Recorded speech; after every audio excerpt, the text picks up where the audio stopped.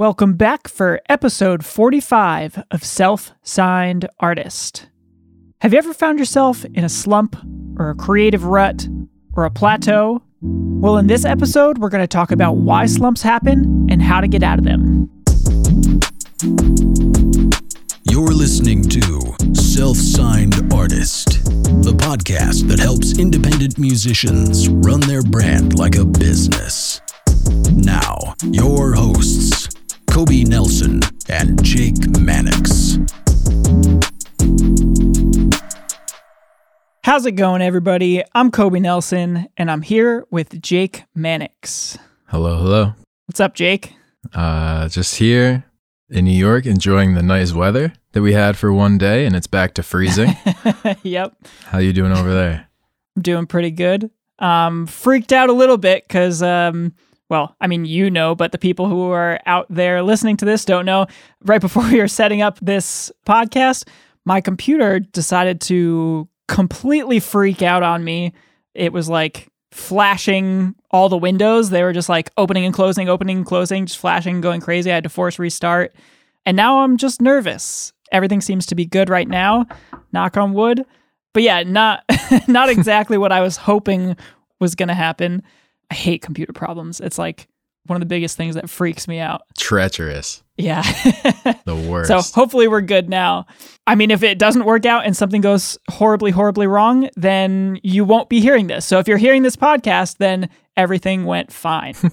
So today I want to talk about a topic that I know both of us have had experience with. And I think everybody out there has had experience with as well. And it's not really a fun part of being a creative person, but it's something that everybody's going to have to deal with at one point or another. And that is going through a slump or a plateau in your creative field, whatever that is, if it's songwriting, if it's just playing an instrument, being a performer, any of those things, you can kind of go through a low point and struggle to find the next step and find a way to get through that. I know I've had a lot of experience with that, even fairly recently. Jake, I'm sure you've had something similar. Oh my gosh, yes. So we just kind of want to give you out there listening strategies and things you can try to get through a slump and get back to progressing and being creative and making your art. So before we kind of jump into that and ways to fix the potential issues and pitfalls that you might find, I just want to talk about what I mean by a slump or a plateau. To me, those are two very slightly different things, but they're very much related and they kind of come from similar starting places. So when I'm talking about a slump, what I mean is when you go through a time where the things that normally come easy to you, the things that you're normally able to do kind of effortlessly, get in the zone, those things all of a sudden become really hard. Like if you normally sit down and you can like come up with a fun guitar riff, or you can rip through a song of lyrics or something like that in whatever, a half hour normally, now all of a sudden you sit down and it's like nothing comes to mind. It has all of a sudden become hard to do the thing that you normally do. And I think something that often comes along with that, and you could argue whether or not it's a cause or an effect of being in a slump, but what comes along with that is a lack of motivation, a lack of drive to do the thing that you normally want to do a lot of. This is something that I went through a lot when I was writing music. It's something that thankfully I haven't had to deal with a ton more recently now that I've kind of moved on to the audio side of things. But I don't know. I think a lot of songwriters especially have to deal with that. Do you feel like you've ever had that sort of thing, Jake, where all of a sudden things just are hard when they shouldn't be? Oh yeah. I've been going through that for the last year. Yeah. I think I'm going to come out of it right now. Not right now, yeah. But like soon. Well, by the end of this episode, we'll get you out of it, or we'll get you on the path to getting out of it. All right. I think the other one that kind of is related but slightly different is a plateau.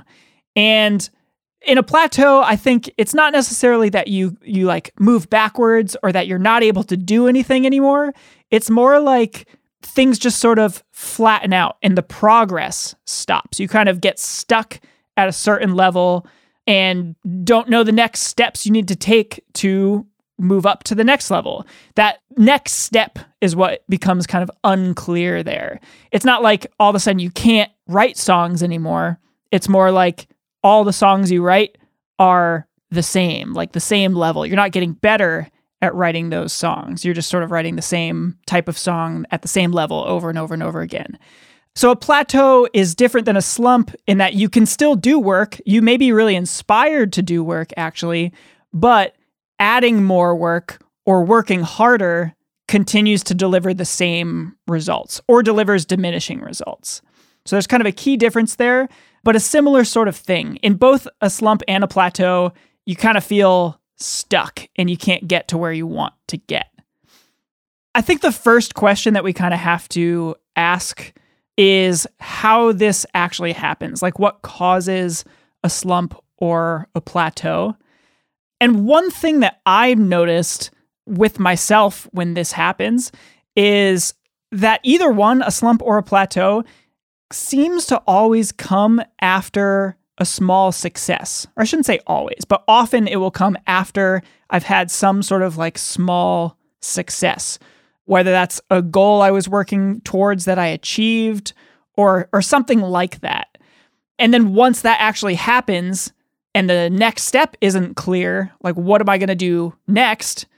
I have to watch out for that because sometimes I'll fall into a slump or feel like I'm plateauing after that. Do you think that could be taken care of with planning? I think maybe it could be taken care of with planning, but it's hard to plan for after a success, you know? Like when something works out and goes well, there's a certain level of unpredictability there, I think, that's hard to plan for. Like if your goal is to, I don't know, get 100,000 followers on your band Instagram profile, and you do that, I don't know how you go about planning necessarily for the next step after that. Like what comes after that? You know, I guess you could go for 1 million or something like that, but with some types of goals, there's not a next step. You kind of have to figure out a new type of goal. Or at least that's what I found for myself. Like there'll be like an end goal, and then if I have to pivot to some other type of goal, that's potential for a plateau or a slump if I don't know where to go. Have you ever felt anything like that? Like when you achieve something, you're excited for a little while, and then after that comes like a long period of I would say that's where I'm at right now. A big question mark, just not knowing what's up. Right. I think for a lot of people, the assumption is that when you find a success or when you reach success in some goal, that then your job becomes to continue doing that, you know, to continue doing what works. And I think a lot of the times, while that may make sense on one level, I think it can kind of become an excuse for getting a little bit complacent and not pushing the boundaries and striving to improve.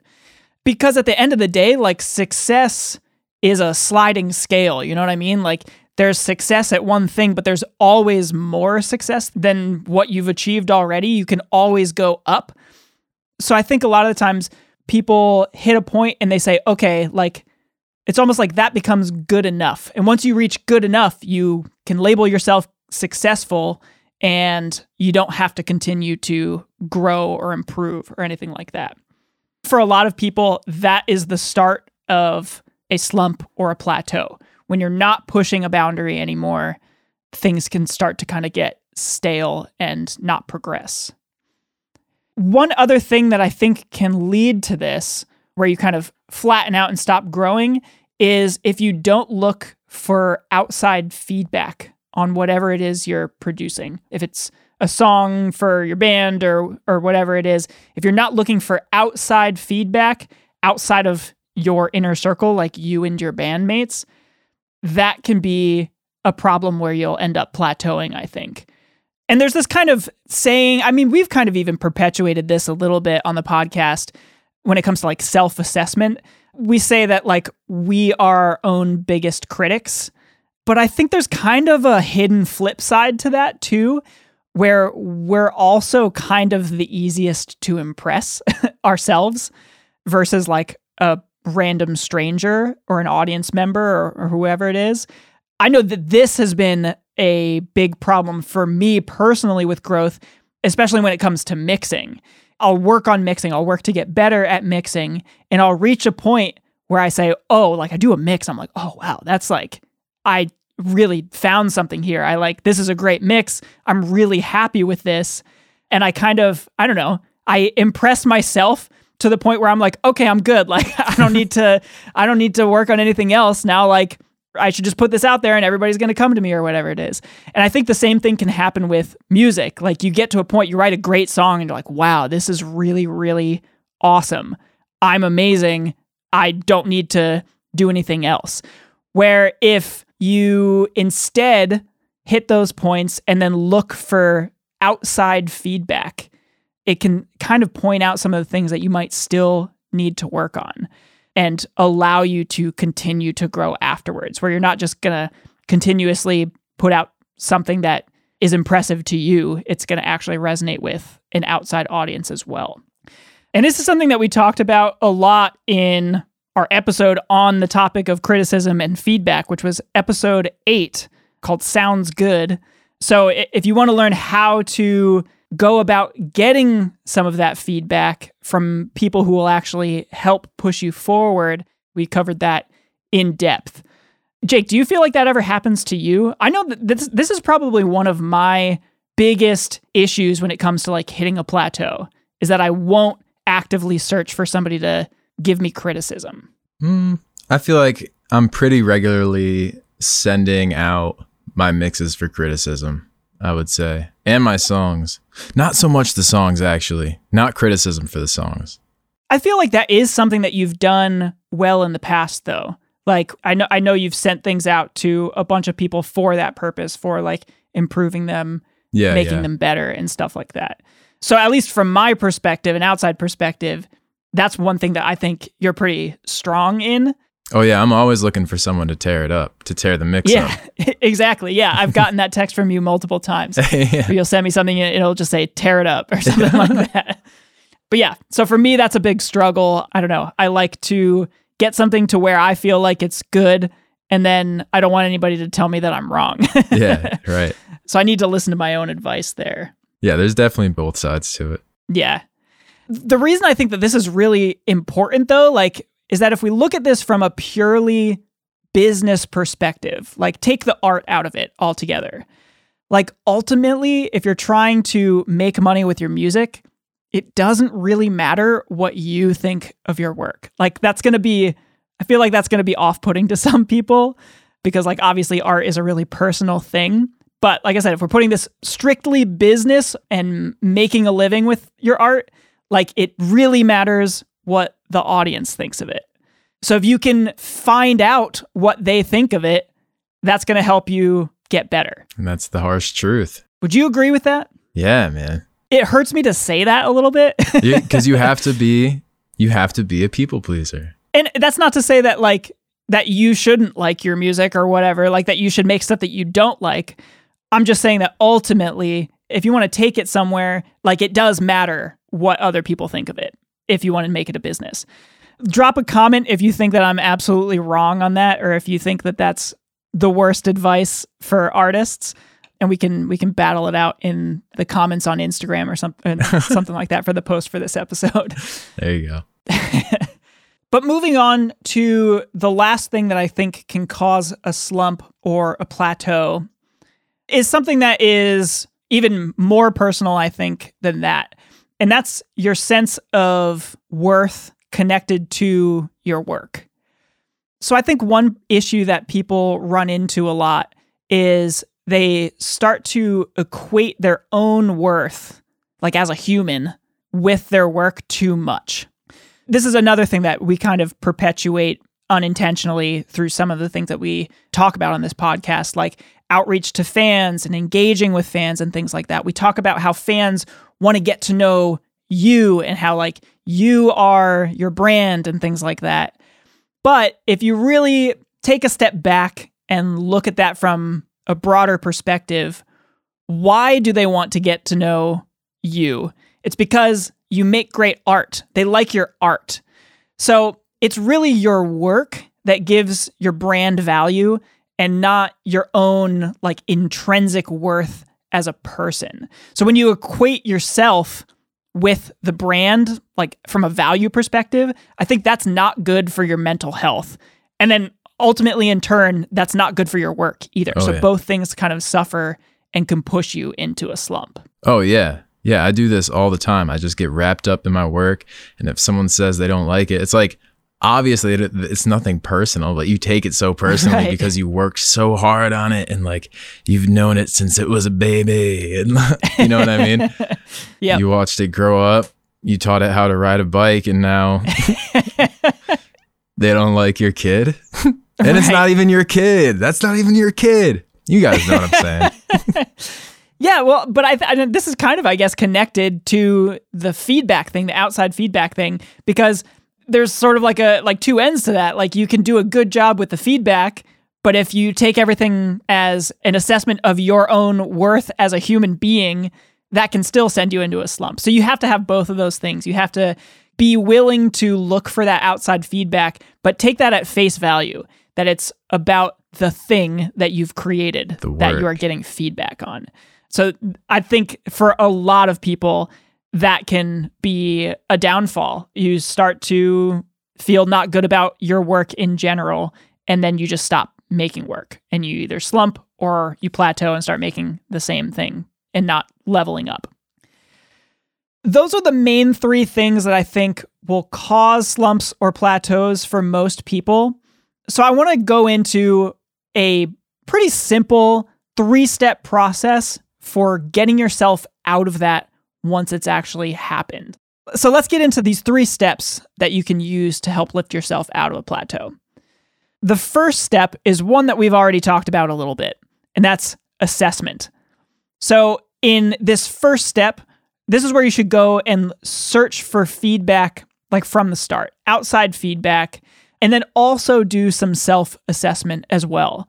If you're looking to improve, which is ultimately what you're trying to do if you're getting out of a slump, you're looking to step upward to make an improvement, you need to kind of define what your weaknesses are. And then we can move on to the next steps after that. So one thing that I would recommend people doing is write down your own weaknesses, the things that you struggle with when doing it, whatever it is you want to do, creating. And then also get feedback from an outside source and compare those. Like, does your feeling of your weakness line up with what somebody else says? Because sometimes you might feel like, oh, I am really bad with lyrics or something like that. But you get outside assessment, outside feedback that says your lyrics are your strength. So just because you have a hard time making something happen doesn't mean it's a weakness. Does that make sense? Like, there's kind of 2 sides of that. There's how difficult it is to do and like the quality of it at the end result. Then the next thing that I would write down for yourself, this is on a self-assessment level again, is write down the things that you feel like are limitations for allowing you to move forward.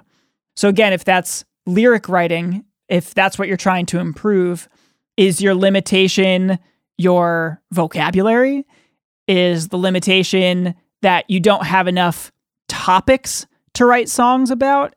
Is the limitation that the style of your music doesn't always line up with the content that you want to write lyrics about? Like, what's the thing that's keeping you from writing the best lyrics that you possibly can? Define those limitations and write them down.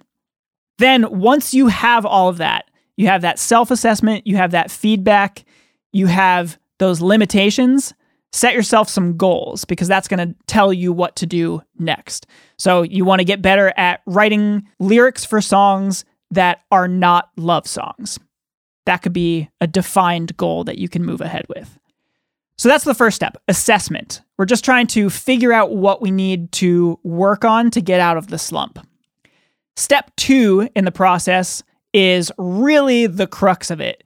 This is the thing that's actually going to make the difference. And when I first say it, you're not going to like what you hear because it is work. And it's something that I think a lot of people kind of actively try to avoid doing because it's not sexy. It's not glamorous. It doesn't always feel good to do. But this step is deliberate practice. So I've been reading this book lately this is really what got me thinking about this as a topic idea and getting out of slumps. And the book is called So Good They Can't Ignore You. So the book is basically inspired by this quote by Steve Martin. And he was asked in an interview, I don't remember exactly what the context of the interview was, but he was asked how he got to where he is, how he got to such a high level in comedy. And essentially his answer was that there's no shortcut to doing what he did. It's not like he had a lucky break or anything like that. From the outside perspective, it can look like a bunch of lucky breaks and stuff like that. But ultimately, his strategy for getting to where he got was to be so good that they couldn't ignore him. And that kind of has defined his whole career. So this is what we're trying to achieve essentially with this deliberate practice step. We're trying to take whatever that weakness is and make it not a weakness anymore. In fact, ultimately you want to turn it into a strength. The way to go about doing that is just focusing on those one or two specific things and then intentionally pushing yourself just beyond the reach of what's comfortable in that area, but not too far. You don't want to go like full in and put yourself in a situation where you just have no idea anymore. Like say, I'm only going to write a song with words that start with the letter T as like a solution to the problem or something like that. Like you don't want to take it too far, but you're just trying to push yourself ever so slightly past the point of where you're normally comfortable doing what you're doing. Does that make sense? Yeah, I like that. I think I've heard that before. Yeah. This is kind of an idea that's played out in a bunch of different fields. Like this isn't even something that's just specific to like creative fields or anything like that. It's an idea for sports.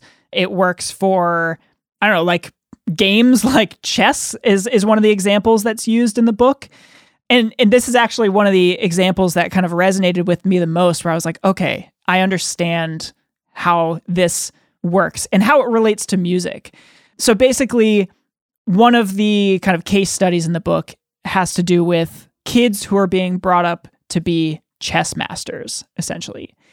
And there were kind of two camps of thought when it came to how to get really good at chess and be a champion in chess.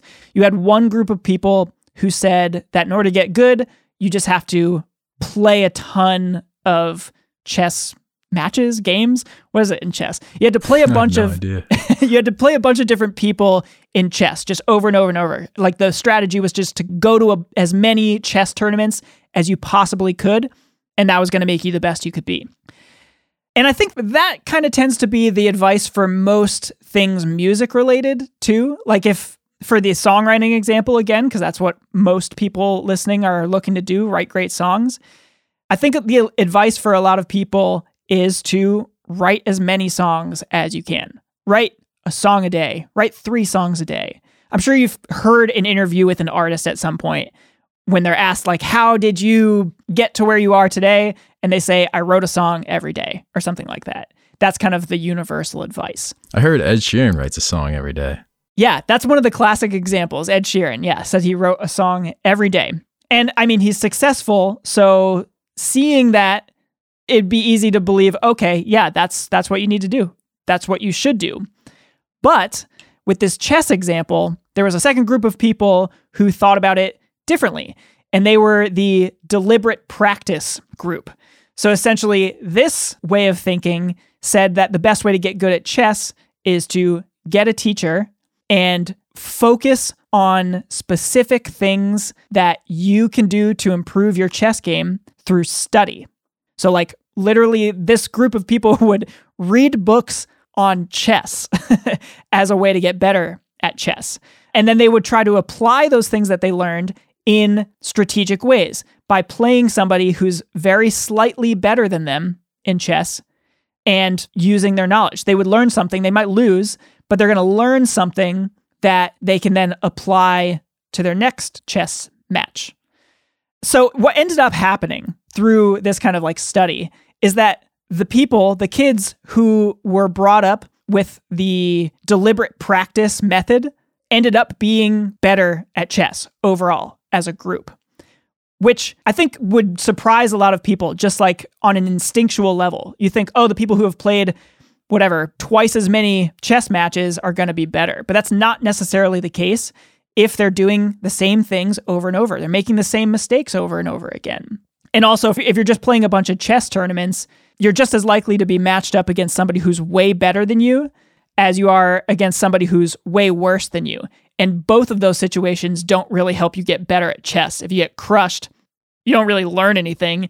And if you crush somebody else, you didn't really learn anything. You really get better at chess by playing somebody who's just a tiny bit better than you. So I think that this is also the best way to get out of a slump in music. To find those weaknesses, like we said, in the assessment stage of the process, and then deliberately focus on improving those specific things. And if you're able to do that, chances are you're going to be able to move on and get out of your slump. Then, in this same step, the deliberate practice step, I think one key component is also still true, and that's get outside feedback, right? Yeah, big time. Like you're trying to work to improve something specific, but you still need that outside feedback to help you kind of reassess and figure out if you've actually improved something. That's kind of a running theme through all three of these steps, is get outside feedback. And then finally, the third step in the process for getting out of a slump is integration. So now you've practiced these things that you thought were your weaknesses, you've improved upon them, and you just have to now add those into your regular work. You need to find a spot in your routine that you can use that new skill. This should be kind of an easy process to do, to integrate what you've learned back into what you're doing if you did the first step well. If you were able to identify weaknesses and limitations that were actually holding you back from getting where you want to get. So that's kind of the 3-step process: assessment, deliberate practice, and then integration. Does that make sense, Jake? Are you able to like kind of see how that might play out in a given situation? Not 100%. Do you have an example? Well, if it's cool with you, let's use your situation as kind of a case study then, because you were mentioning like you felt like you're in a little bit of a slump for some time now. So maybe we can kind of get specific here and give you the next steps for moving on to where you want to get. Yeah, honestly, it feels like you kind of wrote the episode about me. I didn't.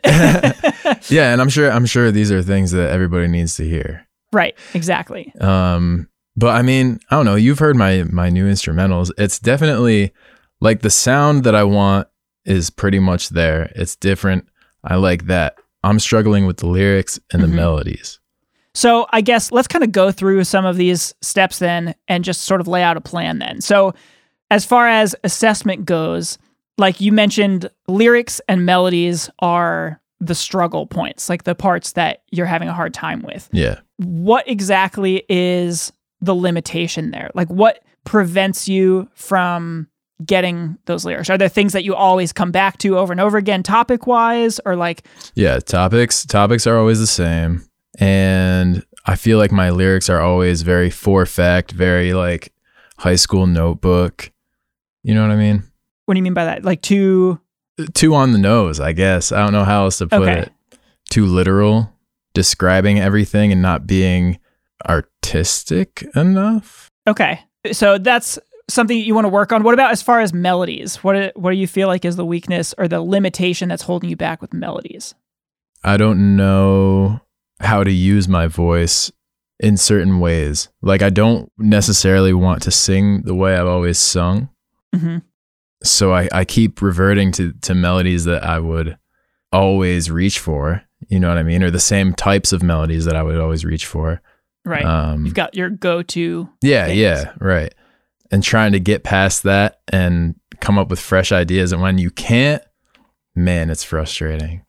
Okay, so those are two good things that I think we can kind of create a plan for practice for. So let's think of what are some things that you could do outside of your music, like stuff that doesn't matter at the end of the day? Like you're not going to put it out. It's just for practice. What can we set up for you to, let's start with the lyrics, to write more interesting lyrics that you feel are more interesting?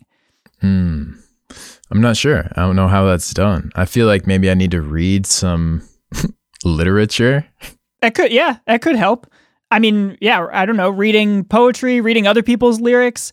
What about as far as like you creating lyrics yourself, practicing creating lyrics that are outside of your normal like loop of go-to things? You mentioned that there are topics that you write about a lot. Yeah. What's a topic that can we give you a limitation, I guess? Kind of like what we were talking about last week with evolving. Like, can we set you a box to work in where you have to create something that is about a specific topic, or you're barred from talking about a specific topic or something like that? Yeah, that could be possible. So what's your kind of go-to topic? Relationship, failed relationship. Okay. That's all my songs are. So how about this? How about you need to write a song that's from a perspective other than your own? Interesting.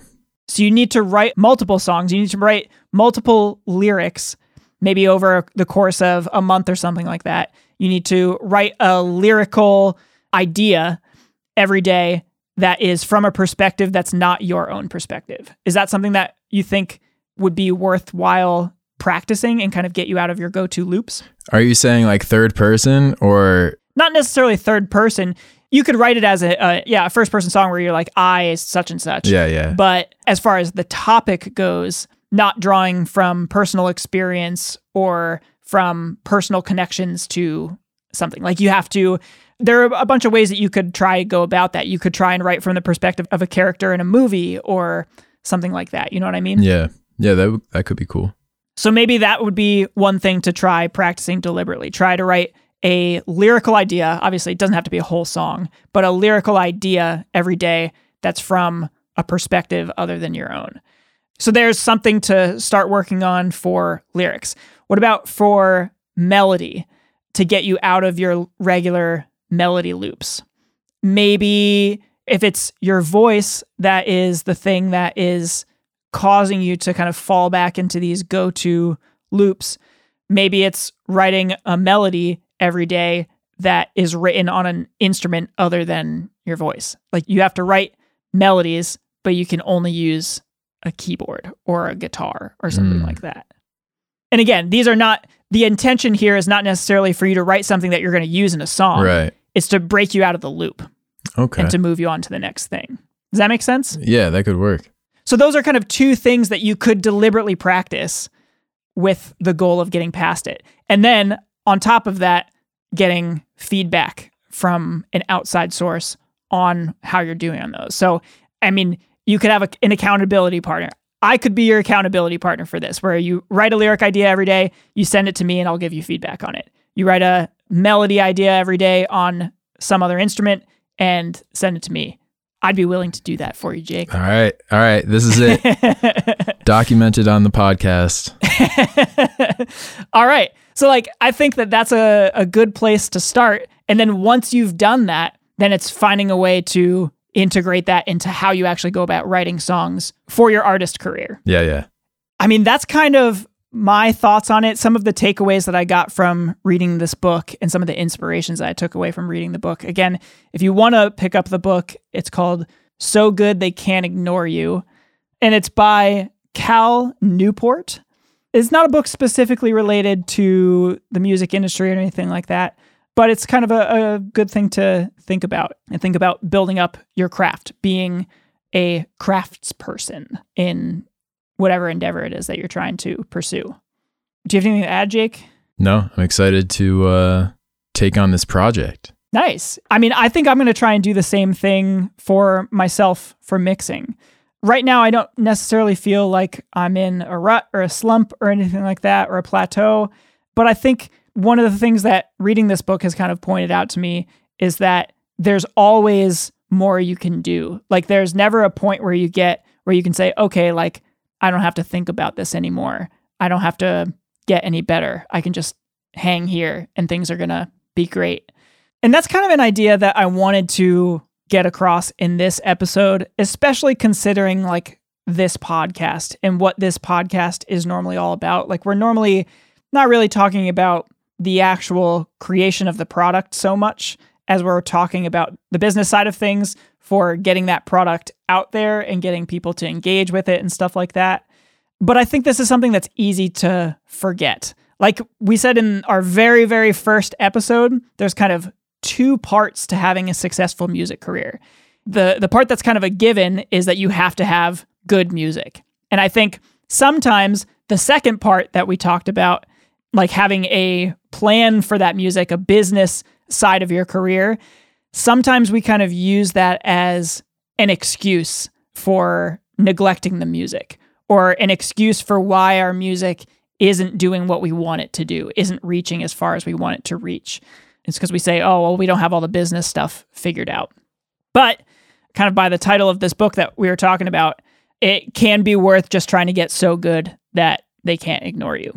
So that's what I would encourage people to think about this week, pushing past whatever limitations you feel like you have and setting up a strategy for deliberate practice to move you on to the next step.